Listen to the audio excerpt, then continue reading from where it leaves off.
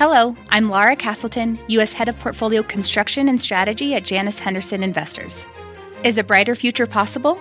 At Janus Henderson, we think it is. For 90 years, we've worked to help clients achieve superior financial outcomes and fulfill our purpose of investing in a brighter future together. We know that this means our thinking and our investments are helping to shape millions of brighter futures for the next 90 years and beyond. To learn more, go to janushenderson.com. Live from the NASDAQ market site on a day where the S&P 500 closed at a fresh record high. This is Fast Money. Here's what's on tap tonight. Searching for a winner as the AI battle heats up. Is a king of search in danger of being dethroned? Alphabet stock now acting like rival Microsoft could really overtake it in this new AI arms race. Plus, high-tech halo. Just how many companies is NVIDIA investing in and funding? And what impact is it having on the chip giant's bottom line? We'll break down the ripple effects inside and outside NVIDIA. And later, down on the farm, inside Deere's tough quarter, charting the big rebound in small caps. And is China now so bad it could be good?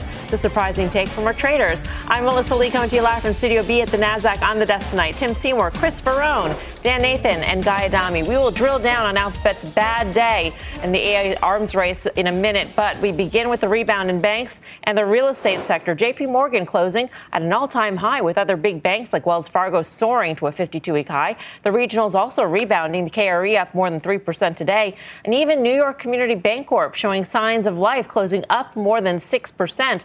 Real estate also heating up. Check out the gains in names like CBRE, Equinix, Boston Properties, and Alexandria. So why this big turnaround? What has really changed for these sectors so tied to rates? I mean, nothing as far as I know compared to yesterday. No, I can't figure this out either, but obviously a tremendous run. And maybe it's a valuation thing. Maybe people say, you know what, I don't got the risk curve in terms of technology. Banks make sense here. All clear, maybe. You got that sell-off out of the way on Tuesday. Here we are today. But, you know, the XLF is now within a hair of the all-time high. I think it made in January of 2022, 41 and change. More importantly, though, and you mentioned some of these regionals, I'll say this, IWM, the Russell, is right at huge resistance level. I'm sure Chris has thoughts on that. But, you know, 205 had been resistance for a while. We traded down to 190. Here we are back again.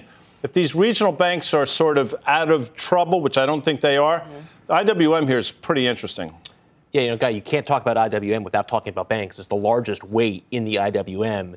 And this looks ready to go. We'll talk about it more later in the show, but very, very much poised to break out here. I think when you look at the regionals and the real estate names in particular, we had put out a note earlier this week just talking about, hey, these are oversold. They're in uptrends. All this fears about commercial real estate, regional banks, that was kind of last year's worry, not really this year's worry. So let's not over-respond to this. I thought what was very interesting over the last few weeks is they sold off, credit conditions really never deteriorated. So if you look at financial high-yield spreads, they did not widen. We thought they were oversold. You buy that condition. I think the new high in Wells Fargo is particularly interesting. Is that really what you do? I mean, we just had an analyst on from Janney Montgomery earlier this week, Chris Marinac, and we talked to him about regionals, and we talked about delinquency rates and when they typically peak in relationship to the economic cycle. He said he expects it to be a second half 2025 story. If we're going to see this rate tick higher, so more trouble for commercial real estate, potentially for regionals, is this the time you want to buy these? Well, this has been the delayed kind of dynamic of where leases are still pretty decent, where some of these IO loans that some of these big real estate CREs actually have exposure to still have a little bit of time to roll off. It's interesting. This all happens on a day when the Fed announced their June stress test dynamics. And again, those banks like New York Community Bank, which is now over $100 billion and is exposed to a lot of the more stringent dynamics. It's just interesting. I would say this wasn't really about the banks. I would, because Chris was talking about Alabama, I'd say this was like the revenge of the 493 day. I mean, it really felt like the rest of the market. And it felt like the rest of the market, especially when I see energy rallying. I look at industrials, XLIs making fresh all-time highs. This is a case where such underperformance, it's all happening on a day when there was a fair amount of macro out that was, if you wanted to have a glass half empty on that macro, you could have. It was weaker retail sales. There were revisions from some of the strength of the fourth quarter. You had import prices that showed at least a lessening deflationary trend. I'm not saying that they were inflationary numbers, but we're having less deflation. You had dynamics on industrial production we know are bad. So I think the market got a chance to look at the broader economy and say things are pretty decent here, and yet not run away in a place where the Fed has to do a whole lot of anything. Nothing is good for equities. Yeah, pretty decent. But like for the banks in particular, like on Tuesday, maybe it sounded kind of glib. This was CPI day as our final call. I said, listen, if higher for longer is a thing, the last time we were at 4.2% in the 10-year, the S&P was much lower. Banks were much lower. And I said, listen, I wouldn't be buying the banks right here. Look at this performance today. We can't really put our finger on what that is. If you look at yields, they're down just a little bit. I don't think people are buying banks, for outperformance right now. You can say that things feel fine, and they do. I mean, like they're screaming fine for all intents and purposes. I worry about CRE. I worry about some of these regional banks and some of the exposure there. I worry about this concentration and this now the competitive nature within private credit that the banks are getting in the game. Like, we're not done yet here, people. So when I look at a day like today and seeing Wells Fargo up 7%, I see JP Morgan breaking out to new highs. I see some of these money center banks that we know have issues with their mark-to-market held to security portfolios as rates move higher. I don't get why you'd be buying them here. Dan, maybe it's the markets. Well, maybe it's the market saying, hey, rates might not go higher here. Let's explore that for a second, because when you look at the groups, particularly within small caps that are leading here, small cap biotech, small cap software, those are groups that don't do well when rates go up, yet they're leading right now. So I think the message of the market, even look at the home builders, they've held up well here. Is that the base case scenario that rates are not going to go higher? It's just a matter of if they stay the same or go lower? I think the market leadership, the fabric of the leadership is telling us rates flat to down is the most likely path from here. I think that's why you're getting this oversold response in the banks. I think, Tim, you made a great point. Look at today's price action. On a weak retail sales number, discretionary and staples were evenly matched, right? There was no advantage to getting defensive or owning the consumer anti-cyclicals. You had a very cyclical response to it. Well, I think that's what's interesting, because we've had plenty of opportunities for some of these, 493 to rally over the last month, and they have not. And I think the point is made that on weaker to lower or lower to flat rates, you have a great backdrop for the Mag 7. I guess we are still doing it. No, I'm not. No. But what I will, I refuse. No, as do I. But I'll say this. Tim mentioned energy. Think about this. The XLE is hung in like a champ on a backdrop where 50% of that ETF are three stocks, Exxon, Chevron, and ConocoPhillips, who have not performed. It's getting dragged up by names like Valero, PSX, Marathon, Pioneer to a certain extent. If Exxon and the other two start to get on their horse, the XLE, I think, makes a new high through probably 100 or so. And I still like energy here, as does Tim, I'm sure. All right, let's get to one notable laggard amongst the big cap tech stocks today. Shares of Google parent Alphabet sinking over 2%, far underperforming both mega cap tech and the broader market, and hasn't just been a one-day thing. This year, Alphabet is basically flat, while AI rival Microsoft is up over 8%. There's more reason to believe the tech giant is losing ground in the AI race. Reports today that OpenAI is developing a web search product in conjunction with Microsoft's Bing engine that could rival Google. And even Apple's making some strides, with Bloomberg reporting the company is preparing to launch a competitor to Microsoft's Copilot. GitHub Copilot, I should say. That stock taking a leg higher in just the last few minutes of the trading day today. So what does Alphabet have to do to convince us that it is a true AI play? And I know that we're going to say over the past 12 months, the performance of Alphabet versus Microsoft are virtually neck to neck, but there seems to be a growing disparity between the two as sort of the people play around with sort of the AI offerings and start to digest how these are going to be taken up by consumers. Yeah, and I probably, when we were having that conversation, said I don't think Google's performance has been that bad. For the last 11 months, it's actually outperformed the NASDAQ a bit. It's been kind of dead money for 6 months relative to those other big fellas in there. So I guess the question is, does Google need to prove their prowess in AI, or is it that Microsoft, NVIDIA, obviously, and Meta have been the ones that have proved their prowess? I mean, has anybody else really proven? AMD, obviously, to a lesser extent, other chip companies. But that's my view on Google right now. My view on Google on valuation. I'm not worried about Bing taking over their search. I like the trends in the macro, the cyclicality of their ad business. Pretty solid.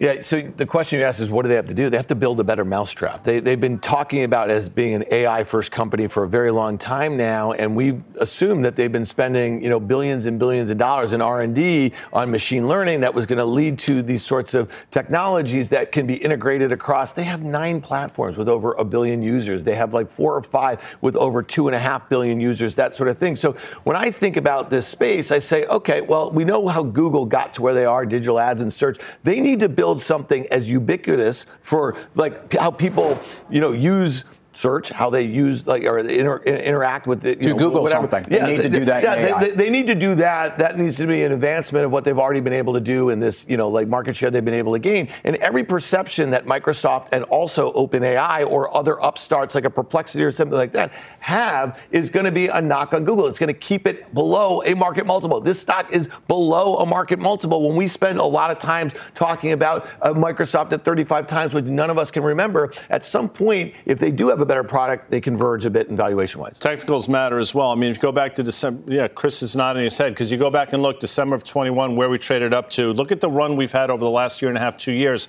Just got us right back to those levels we saw basically 3 or so years ago. That's problematic that it does trade at a market multiple. The market's not giving them anywhere near what a Microsoft or an Apple or an NVIDIA, well, clearly NVIDIA would trade at. They're saying, you know what, this is what you're worth right now. And if that's the case with a market multiple against these technicals, that's problematic. I think, got to that point, look at when the stock peaked relative to the S&P. Actually, the day the market bottomed back in October. So the fact that it's underperformed since then is almost the market saying, hey, this is not an offensive name within tech anymore. This is more of a defensive name within tech. And think about the price action since the earnings. Wait, we were 155 before earnings. We printed 136 the next day. We tried to rally and make a new high, failed at 150, and we're kind of right back to that 140, 135 level. I think if you give up the earnings low, it was 136.50 on the 31st of January. It's a problem for the stock. All right, so we wanted to see how these chat bots really stacked up, all three of them. Yes, I know I didn't, but ChatGPT, Google's Gemini Advanced, as well as Perplexity. So we asked Dan to give it a test drive. Take a look. All right, it's not all fast money all the time. I'm going to Las Vegas. I'm going to see you two at the Sphere. Here we go. ChatGPT 4. How do I get from the Wynn Las Vegas to the Sphere? Let's go over to Gemini Advanced. I'm going to ask it the same question here. And while we're doing that, let's do it on Perplexity also. All right, ChatGPT 4, it's still going. It's giving me a whole list of things. Taxi, rideshare, public transportation, walker, scooter. Let's go over to Advanced Gemini here from the alphabet here. It's already done. It's got a Google map of the Sphere. It's got directions, very easy to send to my iPhone there. And lastly, Perplexity. Oh, man, it just gives me a narrative and a bunch of sources here, not particularly helpful. ChatGPT 4. Oh, it's done now. There's no maps. There's no directions. A bunch of links and stuff like that to do. I'm going with the Google Gemini Advanced. That surprised me. Were you surprised? Well, we tried a bunch of different things, and it's interesting. I think it's going to be different things for different people, and these things are going to get better. They're going to learn. But I think the one takeaway for anybody who's messing around with these sorts of things, it's going to take human verification, especially if it's mission critical sort of information. The last point I'll just make is I don't have a single Microsoft product, right? So the idea that I would subscribe to Copilot or, GPT-4 is kind of a different thing. That's more of an open AI thing. It's not particularly likely. So I am more inclined to use a Google product because we've all been trained to go to Google search and that sort of thing. So again, it comes back to if they can build a mousetrap that's maybe just as good as the other ones, I think they're going to have a lot of us folks who are not on the Microsoft enterprise products. And maybe that gives the advantage to a consumer-facing company like a Google. Yep. You have Gmail, I assume. All of us probably have Gmail of some sort. I mean, you assume. You know. You're still on the AOL. Yeah. You have AOL. Not that there's anything wrong with AOL. No, clearly not. My page. Not. But anyway. Hotmail. But that also begs the question of Apple. And if Apple came out with something, how many people are in the Apple ecosystem? How easy would it be for you to just say, you know what, I'm on out. I got my iPhone, I got my Mac, and I'm just going to go with the Apple product? I think that's fair. I'm surprised Dan didn't have a couple other stops on his way to the Sphere mapped out, but I will leave that for another show where he was going to really go. But I do love his call on dynamic of Google's my, right in my wheelhouse every time I'm looking to do something. This is what I think to do. I've sit on Microsoft software all day long, and I do think that when I'm on the move, I'm not thinking about Microsoft, but when I'm at the desk, I am thinking through Microsoft. So it's a fair point. The mousetrap that needs to be built right now, I still think that the bar, not in the market, because we've seen that the bar is very high. I think the bar in the consumer land is actually still quite low. People don't know what they're supposed to have. Have you tried any of these? We tried some of them to kind of work through some of our process, looking at charts, trying to find patterns. Like, how does a chart for NVIDIA look? We've done, what does it say? What is seasonality like this time of year for this stock or that stock? I would say it's 70% of the way there, but you got to check it. Human verification. Yeah. One last point here. So you started this conversation with Apple. Yes. Apple should buy Perplexity tomorrow. Like, have this, you know what I mean, this large language model built in. And I actually think the regulators would let them do it. If you think about the arms race that's going on between Microsoft, between Google, between Amazon, right, between OpenAI and Anthropic and some of the cash that these companies have, what Elon Musk wants to do with XAI, Apple should be in that game. Perplexity is like pocket change for Apple. It would be pocket change. And I actually... $500 million. But shouldn't Apple, we have to assume, based upon what they haven't bought in the past, too, that they've been at work at this a long time. Yeah. I know Siri's awful, by the way. I should say, Siri, do you know you're awful? Okay, well, she's not talking to me right now, and that's part of it. She knows it's a family show. She doesn't want to really give you the full response she normally give you. There's no question Apple is in the game to me, and I would be surprised if they made a major purchase, even though it's not major market cap. All right, let's get to an earnings alert now. And Coinbase shares are higher after hours. The company reporting a beat on the top and the bottom line. Kate Rooney's got the details. Hey, Kate. Hey, Melissa. So Coinbase reported a surprise profit thanks to soaring trading volume in the quarter. Bitcoin markets recovered in the fourth quarter. That was a big help. Also helped by higher interest income. It earns interest on assets in this partnership it has with Circle. That was up 17%. As far as interest income, the company brought in $1.04 on EPS. That was compared to a loss of $2.46 a year ago. Trading volume almost doubled from the prior quarter. Coinbase still very much tied to volatile crypto markets, which could be a good thing in a bull run, with Bitcoin topping $52,000 this week. Here's what Coinbase's CFO said earlier on Closing Bell. We've always said that crypto is a volatile space. And when we see increases in volatility, it has long attracted more trading volume to our platform. And that's exactly what we saw in the late fourth quarter. Subscription and services revenue, which is a little more consistent and predictable, that beat. Coinbase said in press release as well that they gained market share, but they did not disclose a monthly user number yet. That might come later in the 10K. Also, the take rate, that fell almost 1% from the prior quarter. They're seeing a higher mix of professional traders, which tend to do more volume, but at a lower fee, guys. Back over to you, Mel. Kate, thanks. Kate Rooney. We've talked about this crazy recent run in Coinbase, and here it is up another 11%. Chris, I'm curious, does the chart look sustainable in your view? Well, I certainly think it behaves as a stock in a very established uptrend should behave. Remember, it's only a month ago. We're talking about a 40% correction. All it did was bring it back to the 200-day moving average. That correction was coincident with the launch of the ETF. It was kind of the sell the news type of event. We didn't even kiss the 200-day. We were there for an hour, and now right back to the highs. Good charts in uptrends don't even give you a chance to buy them when they're oversold. They go right back to the highs. It's exactly what we've seen here. I think you continue to carry on. As someone that's long into this number, expected a lot of volatility and thought we could see it to the downside and was still going to be okay with it. We've talked this week about the growing addressable market, the size of the $1 trillion Bitcoin market. It plays into Coinbase's hands. I understand there's a lot of competition. There are ETFs, but this is the right playbook until that entire asset class starts pulling back. At the end of December, we traded up to like 180 and change, failed to Chris's point. That's the same level, by the way, that we broke down from in March of 2022. So to Chris's point, I think Tim is hoping this. Close above 186, you're in an entirely new trading range to the upside. Coming up, Dear Downer. The industrial titan dropping on disappointing guidance before the bell. The numbers that scared the street next. Plus, DraftKings shares on the move after the sports betting giant posted a surprise loss for the quarter. We'll debate whether the company can keep its crown as competition in the space heats up. Right after this. This is Fast Money with Melissa Lee.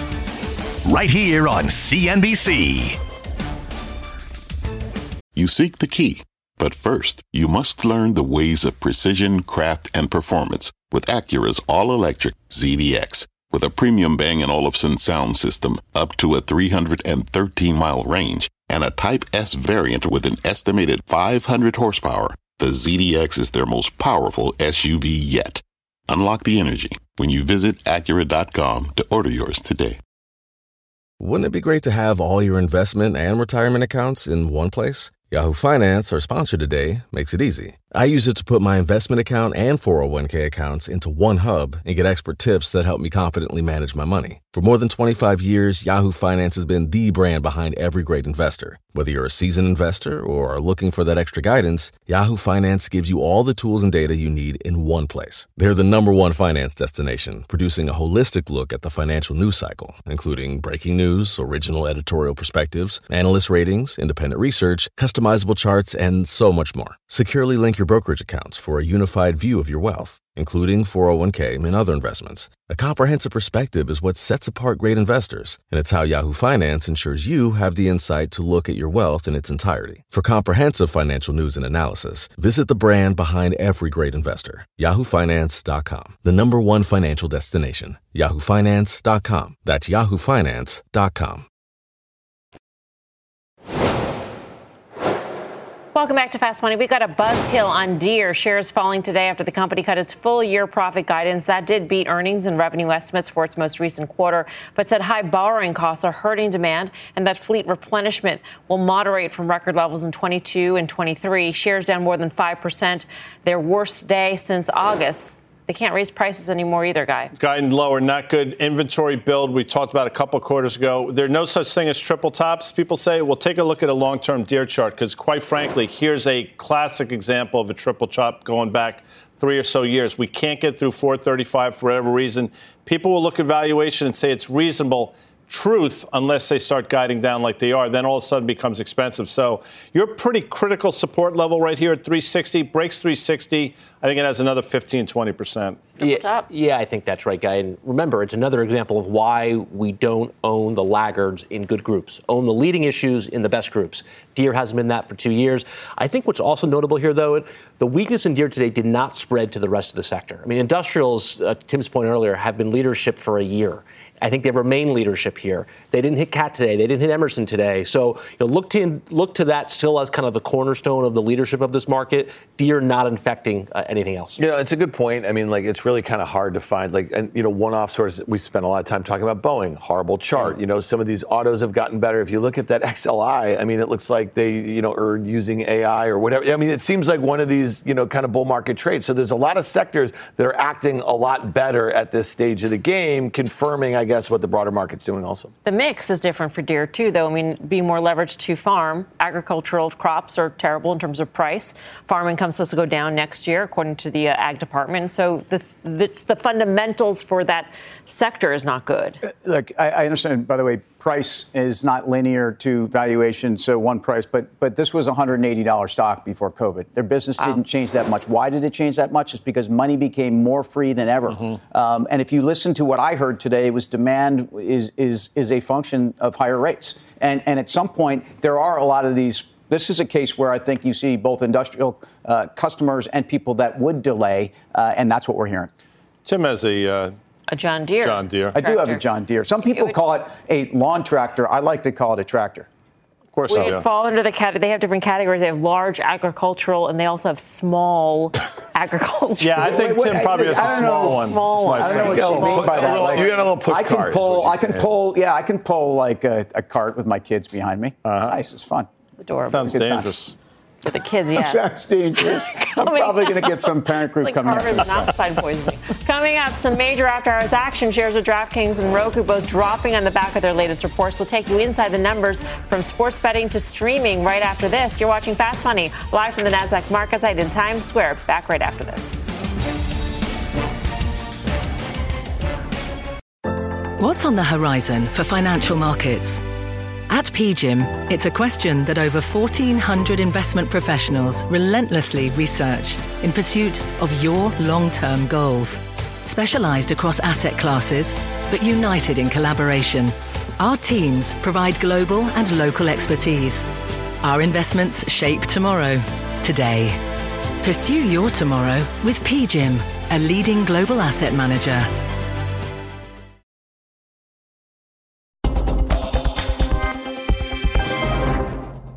We've got an earnings alert on Roku. Shares are sinking after hours despite the streamer posting a revenue beat, giving strong sales guidance for the current quarter. Julia Borson's got the details. Julia. Well, Melissa, Roku shares are falling on a larger than expected loss, as well as a warning about uncertainty in the year ahead. The company reporting revenue and giving first quarter revenue guidance that did beat expectations. But the streaming platform, while it added 1 million more active accounts than expected, ending the quarter with 80 million, did report that average revenue per user declined from the earlier quarter and also fell short of estimates. Roku saying that while they plan to increase revenue and achieve profitability over time, that, quote, we remain mindful of near-term challenges in the macro environment and an uneven ad market recovery. While we will face difficult year-over-year growth rate comparisons in streaming services distribution and a challenging media and entertainment environment for the rest of the year, we expect to maintain their fourth quarter platform growth rates into the first quarter. Now, as the question of how Walmart buying Vizio would impact Roku, it hasn't come up yet on the call, but we'll be talking to Roku CEO Anthony Wood on Squawk Box tomorrow morning. We are sure to learn more. Melissa? Julia, thank you. Julia Borston on Roku. Big decline here. Stock went from 56 to 106 in like a week. And now, obviously, we're seeing this pullback. So you say, well, where do you get in? Well, 80 is going to be a huge level just based on the math I just gave you. And this is a pretty significant decline. But this is a volatile stock. So I think instead of looking for places to sell it, I think you say, you know what, line in the sand is $80. I'll take a shot there. Given the time we spent about that sports bundle and all the confusing stuff in around like streaming, the last one is a Roku. I mean, listen, they might benefit. I'm just not so sure. This company has never, or hasn't turned a profit since 2021, and that was because the weird dynamics during the pandemic. And I say here's a low double-digit percentage a year grower in revenues that's expected to lose money for the next couple of years. I just don't know what the upside is here. I think there's so many things working in this market that you got to cut laggards fast. That 80 level guy talks about, that's the 50% midpoint from the low back in October to the recent high. It's also the 200-day. So if you can't hold 80, you got to move on here. All right, let's get to DraftKings now. The company reporting a surprise loss to the quarter, announcing an acquisition. Shares are moving here. Contessa Brewer has the very latest. Contessa. Well, Melissa, the street was expecting profits, earnings of 8 cents a share. Instead, it got a loss of 10 cents. Now, we already knew about the luck that turned in customers' favors during the NFL betting in the fourth quarter. And DraftKings is ready to just leave that in the rear view and move forward. It raised revenue guidance for this year by $100 million to a midpoint of $4.77 billion. It raised EBITDA guidance as well. And it just announced it's acquiring Jackpocket. It's a digital lottery service for $750 million. Jackpocket operates in 18 jurisdictions. And really, this gives DraftKings access not only to lottery, which is a huge business across the United States, but also opportunities to cross-sell to customers who are already gamblers, and so it lowers the customer acquisition costs. The company told me in an email, by the way, 2.4 million customers bet on the Super Bowl at DraftKings. Total game handle, $305 million. Melissa, I wanted that information Monday, but I'm going to take it on Thursday because that's when I got it. Contessa, thanks. Sure. Contessa Brewer. Tim, DraftKings. Well, that information is important. Yeah. And the profitability, if you're investing in this company, to me, is less important than those numbers and the numbers they talked about raising their revenue, the midpoint. I mean, if they told you that they made more money, but they're actually downgraded their revenue, the stock would be down 20% because it's had a massive run. The profitability in the sector is very important. They're not, there's some rationalization amongst competitors, and whether that's because they've all agreed on something or whether it's actually because they understand how to be profitable. I think you stay here, and the addressable market, again, continues to grow. I like DraftKings. The acquisition of the lottery company is interesting, and the notion that you're basically acquiring customers in a tangential sort of business, right? 100%. So, I mean, it's just another way to client acquisition costs. Right. We talked about forever for DraftKings. Well, this is another way to do it. Somewhat, well, not organically, but interesting how they can fit it in. But I'll say this. The stock is not down really at all in the after hours. I think it's encouraging. Stan Druckenmiller just announced he continues to add to his stake. He obviously knows what he's doing. They are profitable. They will continue to be, I think, going forward. I think the worst is over. I think you stay with it. I'd be a little careful with new money, though. The stock's 35% above the 200-day moving average. It's been there 3 other times in the last year. It's kind of marked the near-term top. It's a fine trend long-term. Don't be shocked if you got something back to maybe mid-30s here. I think that's viable. All right, coming up, NVIDIA isn't just an investment darling. It's now a big-time investor itself. But look at the stocks getting a boost as a chip giant gives them a big thumbs up next. Plus, small caps, big gains will go off the charts to see this rebound in the Russell 2000, whether it's for real. Stick around. Fast Money, be right back. Missed a moment of Fast? Catch us anytime on the go. Follow the Fast Money Podcast. We're back right after this.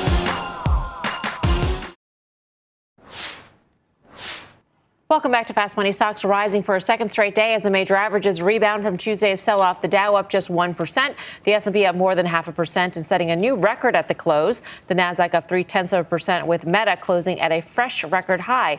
Shake Shack shares soaring 26% after reporting blowout earnings and issuing strong revenue guidance. It was a burger chain's best day since going public back in 2015. And Lyft's Monster Week rolls on, up another 16% today, hitting a 52-week high. The stock has jumped 45% since Monday. And a couple of movers after hours. Shares of Trade Desk up nearly 20%. Applied Materials also popping in the back of earnings. It is up more than 11% right now. AMAT is in Dan's Zebra acronym. It says in the prompter because oh, really? Dan accuses me of not remembering. Yeah, you just have not been locked in. You got Guy's clam. You got his bicep. Which is bicep right. He wishes. Listen, we've spent a lot of time kind of dissecting this AI trade, and it's really largely centered around a handful of names, but NVIDIA has obviously captured a lot of the imagination in around it. There are other ways to play this. Taiwan Semi just joined the game. A lot of these semi-cap equipment joined the game. That's why AMAT was in mind. How are you feeling about this Lyft move at this point? Too much? I said, no, I'm not worried at all. No, I'm not trimming. What I said yesterday is I think the normalization of the environment for rideshare, it helps everybody. I think part of the rally in Uber has been that. I think Lyft has, they've had a revolving door in management. They had no confidence from the investor community for 2 years on that. I think it's back. I think stock's going a lot higher. Don't overstay your welcome here. 23, there's a big gap. 19 to 23, I know it's still some juice here. Be careful around 23. It's where it broke down from 2 years ago. Just want to be mindful. Yeah, we'll talk in another 15% or 20%. Yeah. You were about to pal him. I know you so well. He's right. No. I know How can you argue with the stock that's moved from 12 to 19? I know you. Discussion. I know it. There's always two sides. Just because you get palled more than you. I don't. People. Did you consider selling a share like on these 3 consecutive days up like this, or are you just going to wait for his 23? I'm curious. Would I consider selling a share? Well, I'm just saying, like as it's moved up like this, it's pretty. Look, the stock's had probably 3, maybe 4 40% ranges in the last year and a half, and I haven't touched it. And again, there's some stuff you can overtrade. I think this would be one. Yeah. Is that what you're smirking about, or are we going to actually give a comment about one of those stocks? No, I think AMAT. No, I'll go. AMAT said, pull an AMAT chart. I mean, this is parabolic. The problem it's not a problem. It's actually a good thing. Valuation is actually still reasonable despite the move we've seen over the last 6 months. So I don't know what letter it is and what is it? And the zebra. It's the A in zebra, obviously. It wouldn't be the E in zebra. No, clearly. Looking pretty good. All right, let's stick with chips here. It's not just NVIDIA getting investors frenzied over AI. It's also the companies they are investing in. The chip giant disclosing in a 13F yesterday ownership of a number of AI-related stocks: SoundHound AI, NanoX Imaging, Recursion Pharmaceuticals, and more. The filing sending shares of those names soaring today, with SoundHound seeing its best day since December 2022. Here with more on the NVIDIA halo effect is CNBC's Christina Partsinevelos. Christina. I'm calling it the Midas touch of NVIDIA right now, and it strikes again. And I say that because you mentioned ARM, C3 AI as part of that list, SoundHound AI, Recursion, all higher after that 13F filing. However, NVIDIA's SoundHound investment comes from an investment made back in 2017, but it was only released yesterday in the 13F filing. Cantor Fitzgerald believes NVIDIA's investment arm now has assets under management above $100 million, which is why they had to file that 13F, and we're revealing all the stakes. And brings us to a potential point of concern. Recently, the credit team at Barclays pointed out that NVIDIA's investment arm made 33 investments in startups between January and October 2023. They suggest that NVIDIA is financing startups who buy NVIDIA technology. In other words, implying that NVIDIA could be funding its own customers.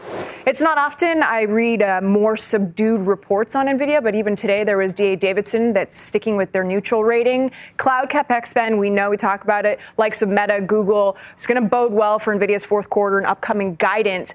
But longer term, they are a little bit more apprehensive because all 4, Microsoft, Amazon, Google, Meta, are all making their own in-house custom chips, eroding NVIDIA's GPU dominance, and then also questions that sustainability post-2025. But the cautious Wall Street tones are hard to find, with over 90% of them suggesting NVIDIA is a buy. Any details in the filing about the revenue promised back or the purchases? No. Okay, so these customers would potentially make. Dan, you flagged the Barclays report when it first came out, and it reminded me at least of back when SPACs were really hot and Palantir invested in a bunch of SPACs, which then bought services from Palantir. Listen, and this is common behavior. You see this all the time. But I guess I want to go back even further than that. I want to go back to the turn of the century, right? I want to go back to Sun Microsystems, which was making all the servers that were powering all the, the excitement in and around the internet and all the different business models that were going in. And they were doing a lot of vendor financing. Our friend Jim Chanos, of Chanos & Co. has mentioned this on a few occasions. We were talking about this summer. There was a guy on the web who was talking about this company CoreWeave, which has become, I think, the 6th or 7th largest customer. They bought tens of thousands of their GPUs, right? And they were talking about this circular behavior, about the investment that NVIDIA had made in that company. And so when you look at this SoundNow or whatever the heck it is, it's like if you look at it on Bloomberg, okay, it shows all of their customers and it shows one supplier. That supplier is NVIDIA. If the commercialization of all these products at all these companies that were funded, they're all losing money, doesn't come to bear and a bunch of them go out of business, that's how you have this company start to guide lower. And then when you talk about the customer concentration, which Christina just mentioned, you have 3 companies that make up 40% of the revenue, and they're Microsoft, they're Amazon, and they're Alphabet and Meta, I guess, the 4th or whatever. So I guess my point is like, if they can't charge more for those products anytime soon, they've been spending a lot of money, they're going to start ordering less of those chips. They're designing them own in-house. That's how the deceleration in this growth happens, and that's how the stock ultimately comes in. I don't know from where, but it will happen. I guarantee you that. I'm sure you covered the 13F filings yesterday. You'll notice that Elliott liquidated their stake in ARM Holdings. Obviously, much lower probably given the timing of this. But think about this stock and what the move. You can pull up a chart. It's now a $140 billion company. It's just guided to $4 billion of revenues next year. It's trading 35 times revenues. And for it to grow into that valuation, they have to pull some rabbits out of the hat. Now, you took Latin because you wanted to do well in the SATs, so you know the term. I think it's a wonderful language. Oh, it's fantastic. Yeah, I'm sure. Isn't it dead? No, it's not dead. No. But caveat emptor. I'm just saying that. Buyer classic. Beware, Melms. Caveat emptor. Classic, sure. It was a great Brady Bunch about that. I think Greg. There were only great Brady Bunch. He bought a lemon car. I mean, how are you going to, translate speeches given by Caesar unless you know Latin? Excellent point by you. Would this speak of concern in terms of the NVIDIA story, the concentration of customers funding some of its own customers? Of course. Yeah, of course, except for we would have to call into question a lot of the dynamics that are around the entire space that I think people understand and recognize NVIDIA is far out in front. And so it's worth noting, and it's worth noting what percentage of those sales are part of this dynamic and where we've seen it in other sectors. But no, I mean, what scares me about NVIDIA is the move of the chart. And I agree. Now, you don't short right angles, but this has been a right angle. ARM has been a right angle, but you have to manage risk. The low on Tuesday, if Tuesday was a shot across the bow, the low was 696.20. You undercut that, you probably risk a deeper correction. That would be my stop here. Christina, thank you. Good to see you. Christina Partsinevelos. Coming up, taking a chance on China, as our friend Carter Worth likes to say, are things there so bad they're good? We'll take an investing trip to the mainland after this break. Plus, small cap staging a big comeback since their drop on Tuesday. One of our traders says the group could have been had more gas in the tank. The names he is watching for a breakout straight ahead. And during February, we are celebrating Black Heritage. Here's CNBC senior personal finance correspondent Sharon Epperson. 57% of black business owners were denied bank loans at least once when starting their business. That's compared to 37% of non-black owners. Despite this, many African American entrepreneurs report feeling optimistic about their futures. Celebrating Black Heritage, I'm Sharon Epperson.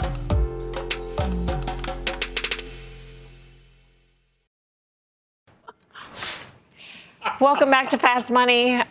This is not a laughing matter. Chinese stocks have been under pressure the last few years, with the large cap ETF FXI touching 15-year lows last month. Shares have rebounded a bit since then, but they are still down nearly 25% over the past year.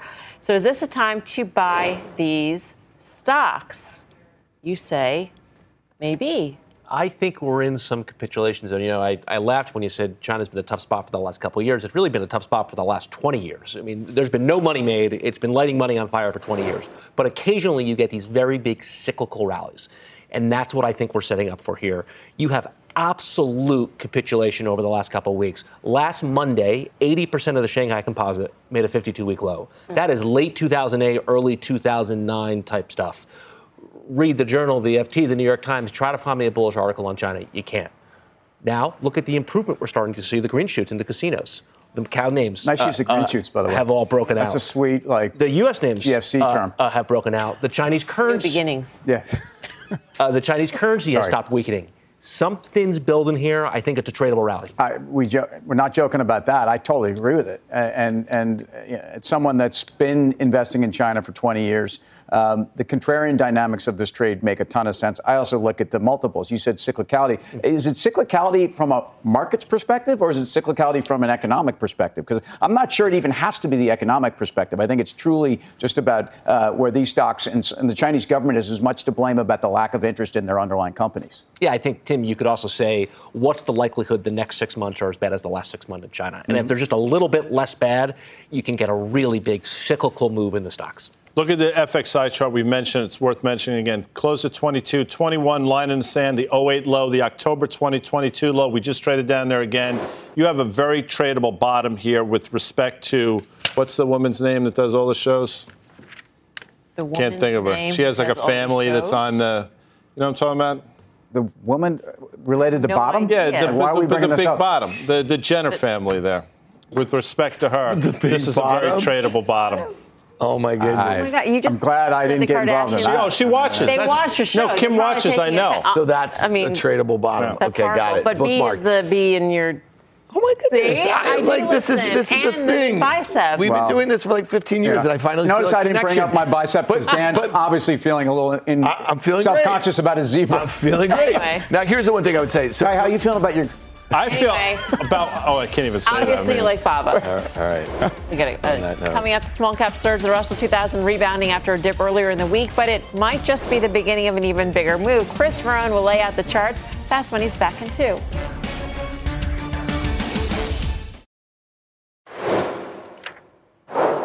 Welcome back to Fast Money. Small caps have quickly recouped their losses from Tuesday and are now back at their highs of the year. Chris Verone here, thanks to small but mighty group, I should say, could have even more pep in its step. So what do you see, Chris? Yeah, that's right. I think they really set up nicely here. And look at Tuesday's price action. They tried to kill these things, and they just couldn't keep them down. All it took was 48 hours. You're right back to the highs here.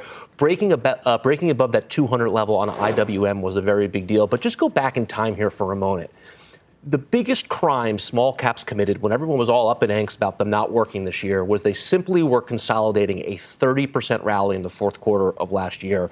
Let's give them some leash here. I think they will break out. The pattern target's about 240 on IWM. I also think, importantly, IWM versus triple Q, so the smallest stocks versus the biggest stocks, that seems to be putting in some type of a double bottom here. When you look at Russell 2, remember, one of the largest weights is biotech. So you want healthcare in gear if this is going to work. I like the fact that the Russell 2 biotech group has really started to break out. It's also industrials, another very big group within small caps. Two names we brought along, Fluor, FLR, and Summit Materials, both in the infrastructure material complex, pushing out to new highs. So this is more than just, the top of the Russell 2 working. It's broad with biotech. The banks have bounced here, and we're seeing these industrial names still lead. FLR is interesting. It's not the F in my clan, but Martin Marietta is. And look at what you guys talked about the other day, the breaking out. The F claim is silent F. As it turns out. Good thing, actually. But Martin Marietta is in the same world. I think these stocks can go higher from here. Supermicro is the biggest stock in the Russell 2000, which I was surprised by. What's wild is this was an index that used to be filled with $2 and $3 billion companies. Supermicro's a $40, $50 billion company. We actually looked at this today. If you look at the Russell 2 equally weighted, the chart looks identical. So don't fear that it's just one name driving this whole thing. It's much broader than that. So, and when Katie Stockton was on, she did something on the IWM as well, and I thought it was great analysis. And I think Chris's analysis is right, and I think it's about broader market. Not that this even matters for the next 6 months, but I mean, this is IWM. Small caps have made relative lows to the S&P for 10 years, and so it's always I think one of the snark I wasn't intending to be, and I took some heat on Twitter for. Katie did great work, and I said, why do we even have to own small caps? And kind of my point is, it's a part of the market that a lot of people don't own. And clearly, if you have growth questions, and I think part of Chris's analysis has to have some of the macro behind it, which is that the macro is better than people expect. And small caps, I think, would be under extreme pressure during a period of challenging growth. All right. Up next, final trades.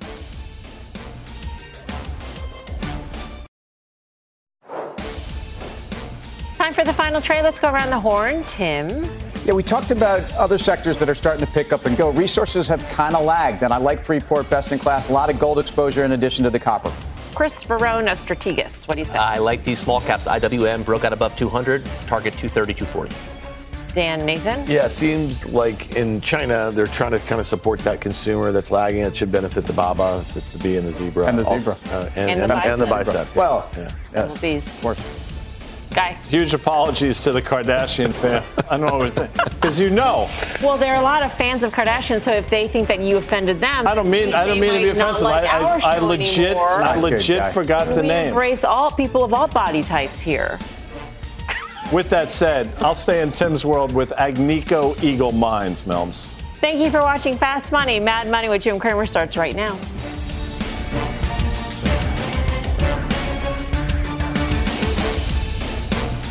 All opinions expressed by the Fast Money participants are solely their opinions and do not reflect the opinions of CNBC, NBC Universal, their parent company, or affiliates, and may have been previously disseminated by them on television, radio, internet, or another medium.